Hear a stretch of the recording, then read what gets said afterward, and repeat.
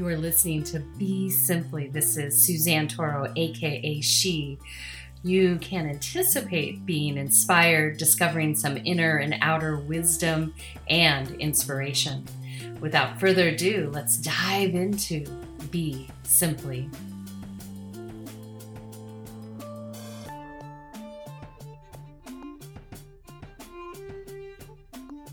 So, welcome. This is Suzanne. Happy Sunday here on the west coast of the North American continent. And it's been a minute. I've been birthing many things. And so as I've gotten the foundation laid for different projects that I've been assisting with, now I can come forward and get back into my rhythm with these recordings and then additional recordings and classes. So today we're going to talk about forward motion. And in the fall, which we're in the Northern Hemisphere, I should say, is a time when we're encouraged to let go. And per Ayurveda, this is a time that we can feel a little airy, spacey, if we're not in balance. And so there are remedies that can help us stay grounded and more focused on what is actually happening versus what's happening in our mind. And then also in Southern Hemisphere, we have spring popping up. And so we're having this transference of the yin to the yang. And that's a time to go into action. And it's also a time to learn patience versus anger. Anger's there for a reason, but the remedy to too much anger is patience. And so many people might have been feeling frustrated or angry lately all around the world. And so if we remember, like a good samurai, if we bring that energy down, if we start to witness that we're becoming unhinged, if we bring that patience in and step back and really feel into where we can be most helpful, that will lead us to a greater outcome and a much more graceful one than just attacking. Yeah, it does happen. So when we look at the fall from both from spiritual practice, when we are in this very heady place or contemplative space, we become very indecisive and we get really good at story making. And we start creating stories, getting lost in stories, just like the leaves falling from the tree. Maybe we get lost in that air energy.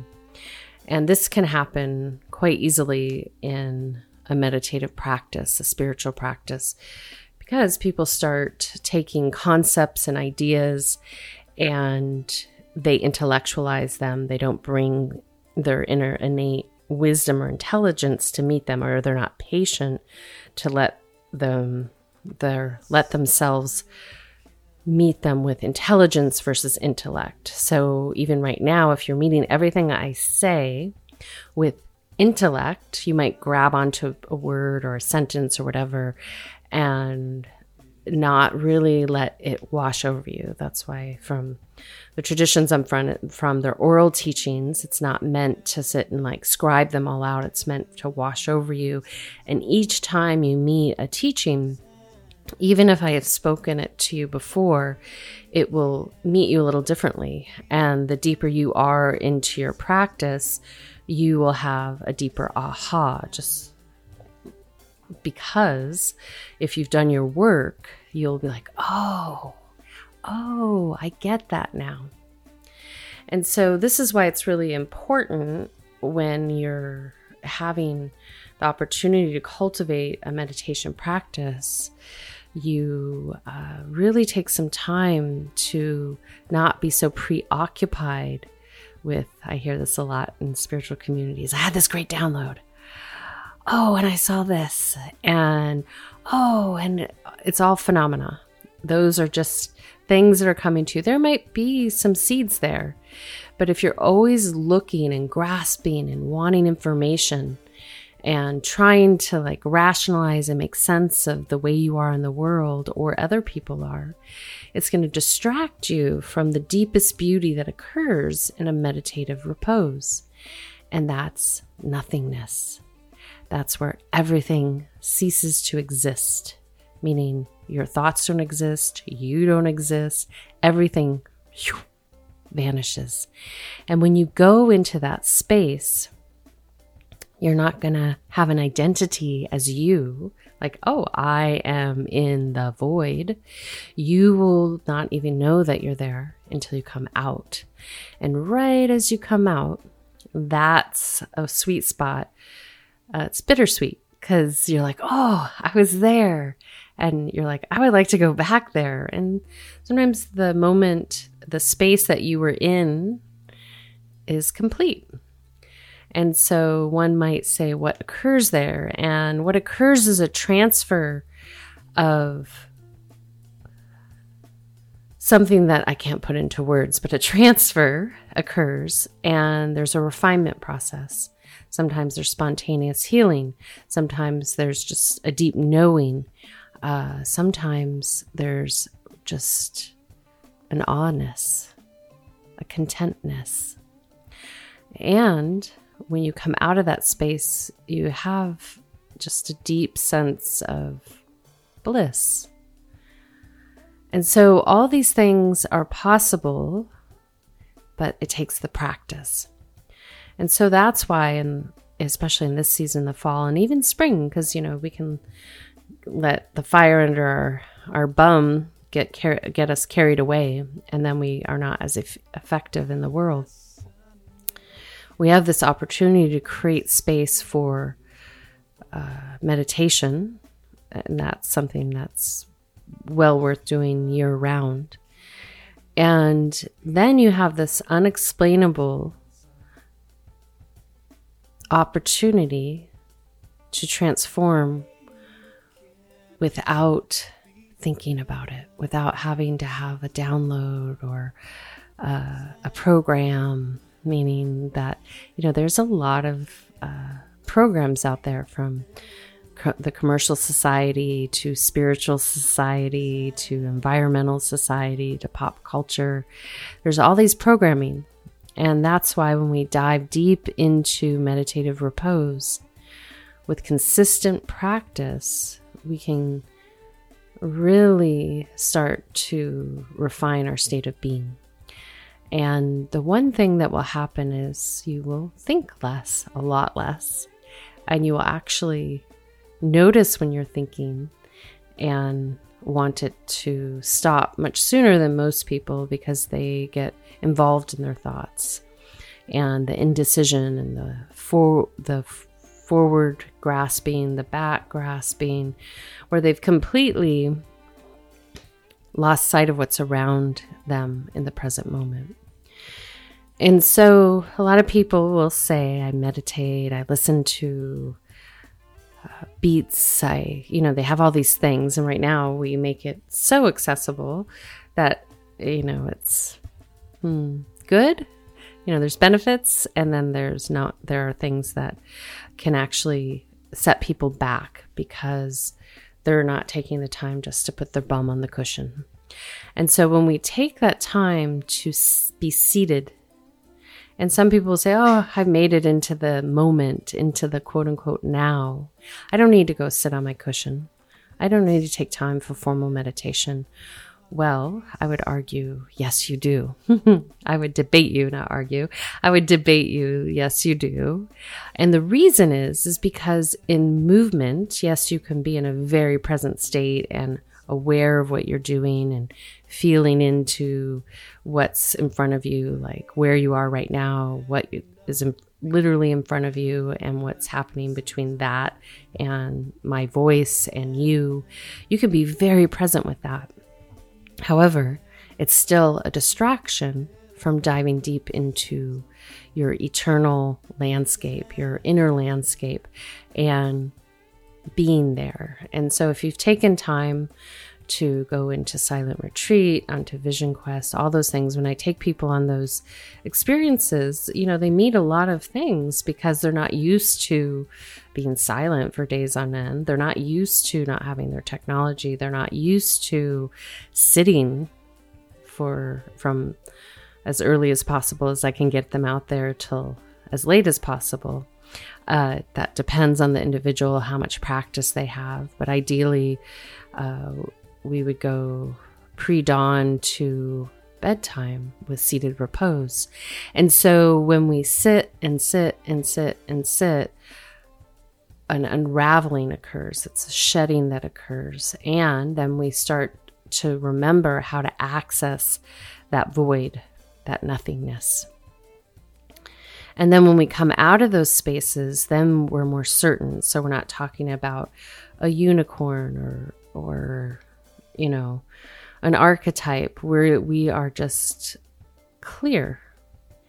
And then the longer you do that, the more days you do that, you start to realize that there's a great purpose to formal seated repose. And this is why monks will, they have their day very full because see the value of it. And again, it's not something I can completely put into words. If you want me to take you there, create a retreat for you, that's awesome, because that process will give you greater insight. You discover it within self. And then the other reason to have a guide like myself or someone that is ready to do that for you is because you can get lost. So if you don't have someone reminding you where to focus the attention, the mind can take you many places. And a delusion can occur based on what someone feels they would like to experience or the picture they've painted versus understanding what is. And so when we come out of that space, out of that void, then we have the opportunity to be like, oh, okay. Then everything's much more crisp. We can start to have presence in a way that we haven't had before. We start to notice the nuances around us, not with an obsessive observation, but with just a gentleness. And it's most helpful when we're interacting with one another. We start to see and feel the other person differently. We can see things that maybe they're not even aware of if you are in consistent practice with meditative repose. And then you become more and more objective, meaning that there's not the emotional attachment. There's the ability to cultivate that compassion and see what is. And then you can decide how you want to relate to your ecosystem that you're in, the people that are there. And also, you get to start to be really radically honest with yourself. So again, if we don't have that space to go really deep inside, even if we're being present with the people in and around us, we sometimes forget to look at ourselves. So we could be analyzing, and that's not what I'm suggesting. It's observation, observing your ecosystem and your relationship to the ecosystem so that you can move through it in a place of service, in a place of focus, where you are actually more effective in that environment versus wasting a lot of time creating disturbances or participating in disturbances. You can juice it up, you can feed it, or you can just be the calm when needed.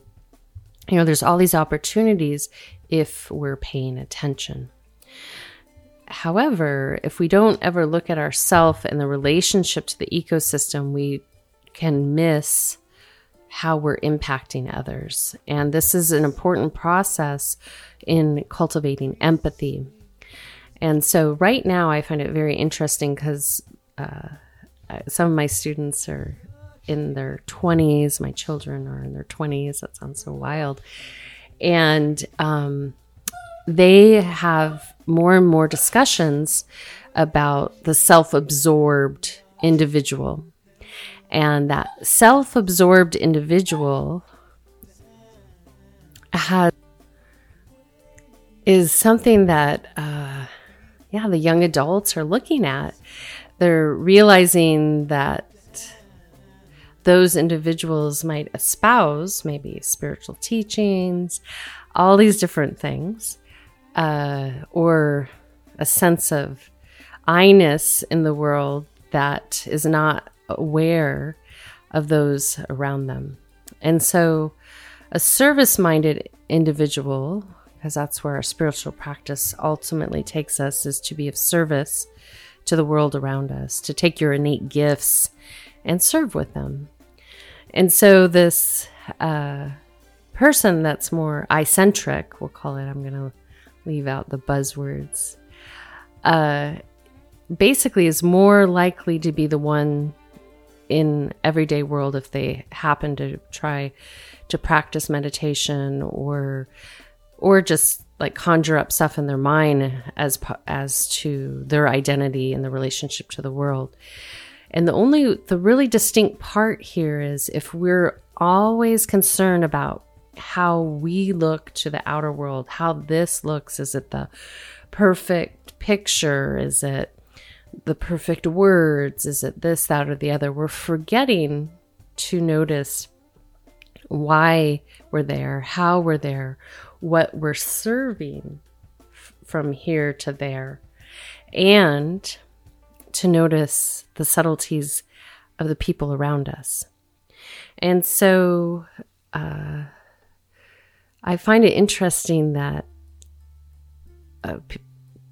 young adults are starting to recognize this and they're moving away from it, meaning that typically when you're in your 20s, you are in a time where you're discovering your identity. It's an expressive time. You're exploring. So a level of eccentricness is expected because there's an aspect of the ego that's developing. Their brains aren't even finished developing till age 23. So there's a level of that that's needed. So then they root themselves in what they're going to focus on for the first part of their adulthood and then see where their destiny is leading them. And so how this relates back to even the idea of, the fall and letting go is that we can become so eccentric and outward looking, or even beyond, like looking out into the stars and get disassociated from reality, that we forget the value of really bringing our presence to ourself in our relationship to the world. So if you think about it, if you have the opportunity to, and we're going to do that shortly with a little bit of sound in the background, is that if you have the opportunity for seated repose, then this is your chance to go deep into that void. It's going to take practice. This isn't something that is necessarily achieved right off the bat, because there's a process and it's something that can take a while to get there. And depending on what you've cultivated before here, meaning in another lifetime, that will be also an indicator of how quickly you reach that space. For some people, they may not reach that space, the void, in this lifetime. So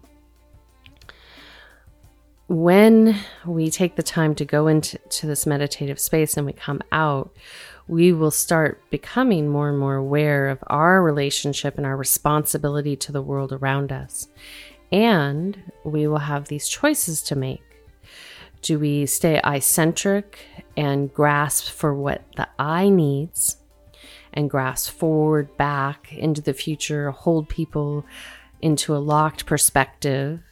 Or do we start to relate to the environment that we're in with empathy, compassion, love, and also objective, rational state of being? Meaning that oftentimes when that vata, I was talking about with Ayurveda, there's a tendency, if we become too spacey from a meditative repose, we're like, nothing matters.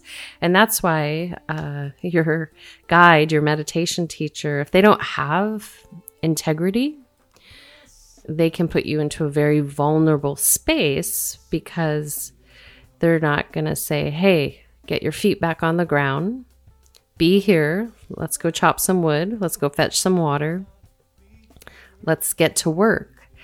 And so this isn't a time right now on planet Earth that we really would be encouraged to be lazy and just get stuck in the spaciness. It'd be fun, but that's not what we're here to do.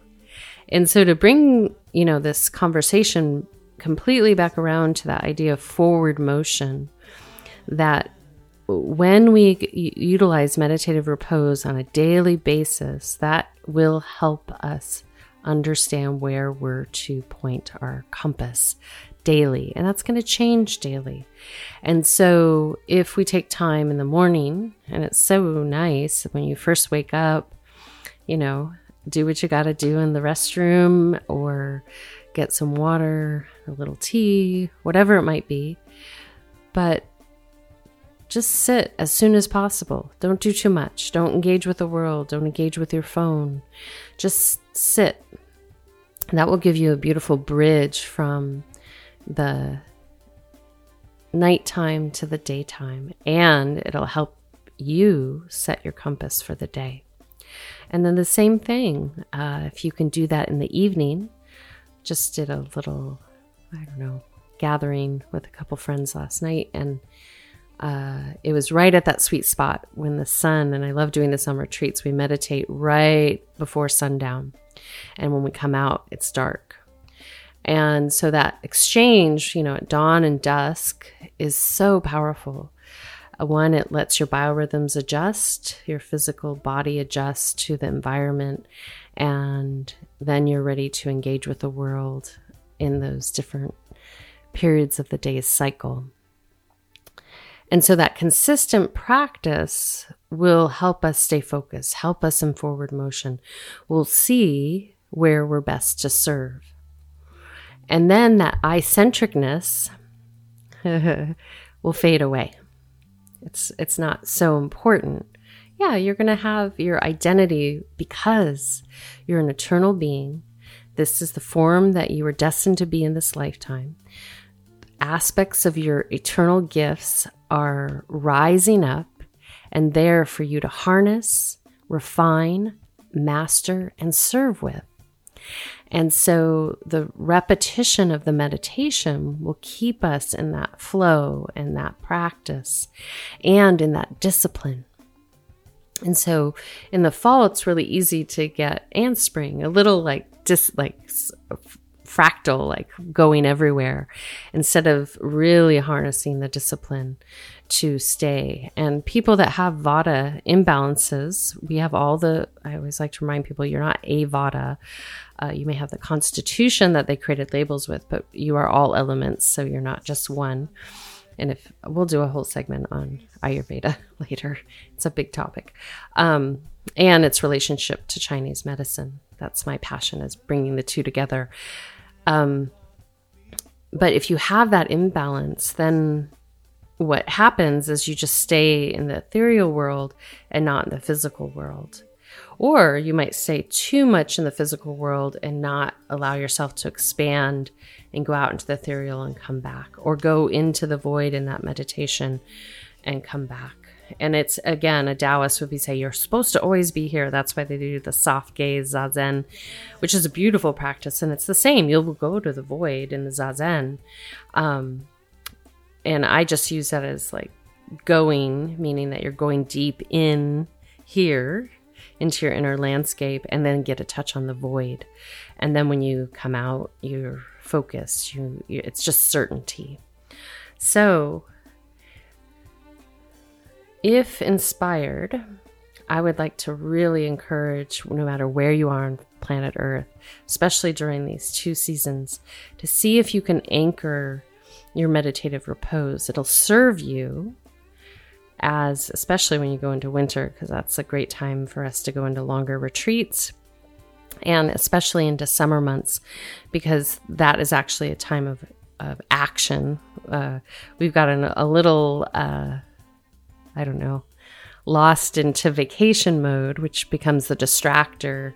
It's good to go on vacations, but we want to use that yang energy when it's potent so we can get things ready and prepped and going.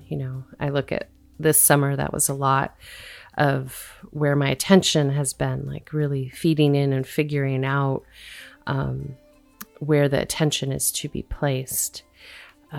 So you'll do that when you need to, I guess, or when you find your rhythm with yourself versus what is being programmed with society. So if inspired, I would recommend there. And if you want some instruction and guidance, I work with people one-on-one on that. We access where your ability to retain being there, and a process that's specific to you, because everyone's different. And then bit by bit, you'll access that void. And again, sometimes it's not meant to be completely accessed in this lifetime. We're not here to force anything. We're here to be patient with it and see what happens. So with that being said, I think it's time to sit and know that the sitting will help create forward motion, because you've become objective and aware of yourself in relationship to the space around you and the people you're relating to. And a little practice for you, other than meditation, would be to start observing yourself in relationship to the people you're interacting with on a daily basis. And start to notice, are you kind? Are you upset? Are you jovial? What's going on there? Do you even care? Are you in that deep eccentric place about the people around you?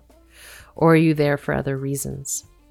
And if we all start paying attention to ourselves and others, then we can calibrate in a way that we can enjoy each other in the moments that we have together. Doesn't mean you have to create boundaries or run away. It means you can find a sweet spot. Now, of course, if someone goes too far with you, you're always welcome to create enough space so that you can, get grounded in your own energy. And then if the destiny is that there's a crossover again, there will be. But you don't have to get all into semantics. Just create space. Simple alchemical concept in Chinese medicine. Space is a very powerful element. And then see where you go from there. And that space is what's created in meditation. All right. So I would love for you to come up into a seated repose. You will hear sound in the background. And if you've been working with me, the sound may kind of want you to lay down in Shavasana. That's fine for this type of experience. And then if you do want to learn how to be in seated repose formally and really sharpen your mind, reach out. I'm happy to work with you one-on-one. And so for now, just decide where you want to be. Maybe start seated, and if you have to recline, then you will. So take a nice, gentle breath, lifting up through that base of the spine, dropping those shoulders down, and then exhale out. Again, inhale. And exhale.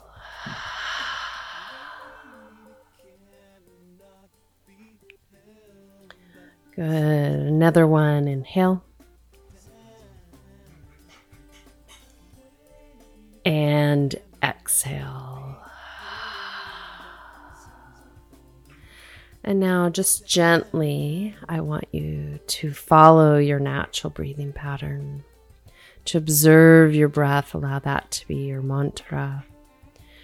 And every time, if this occurs, images, thoughts, sensations occur, just go back to observing the breath. And just stay right there.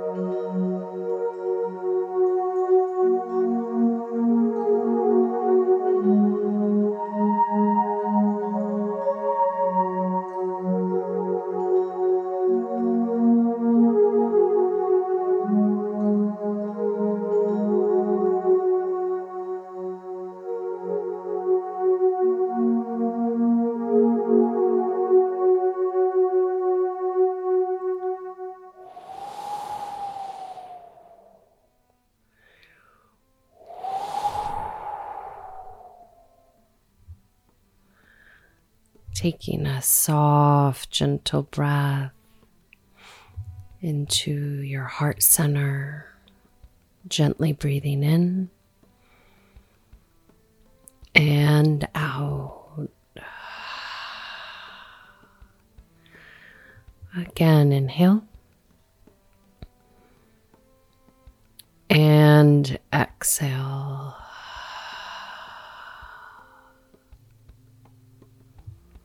Another one, inhale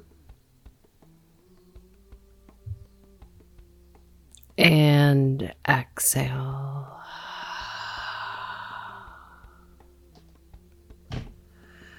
Good.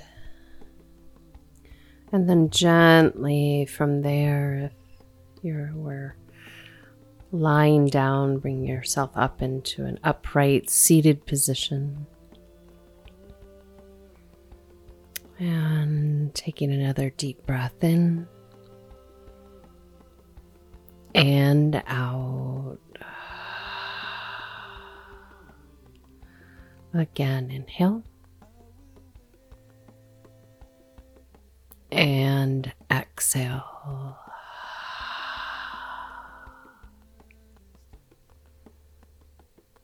And then just gently there, from your heart, acknowledge all aspects of self.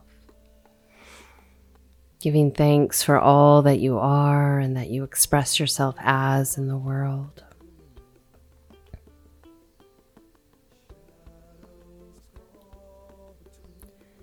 And inspired, sending out some gratitude, love, compassion out into the world, to a place that you feel it would be needed and would be welcomed.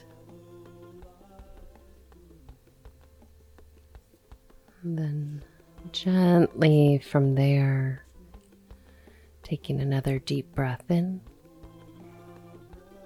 and out.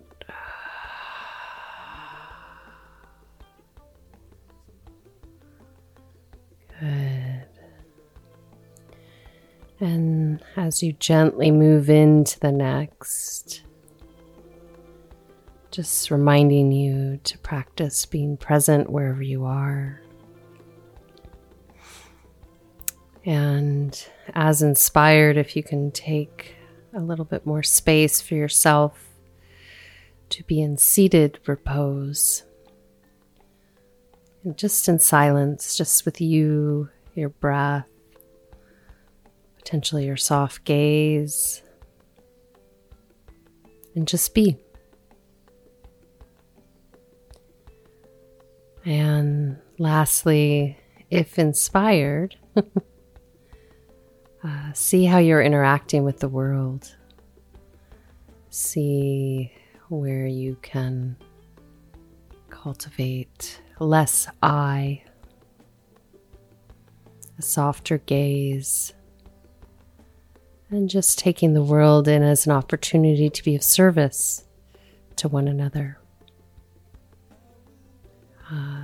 And then to see if you can connect to that aspect of yourself that cares, that truly cares. You'll access empathy and compassion, and you'll have a clear knowing where you can help. Until next time, this is Suzanne signing out with a full heart, a soft gaze, a deep bow, and a namaste. Be simply.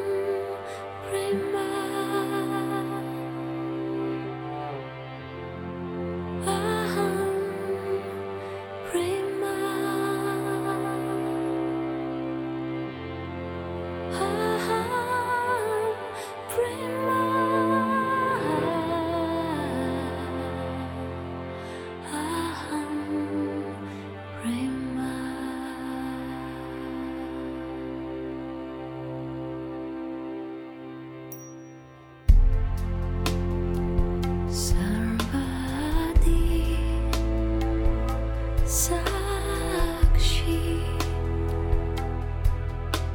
Buddha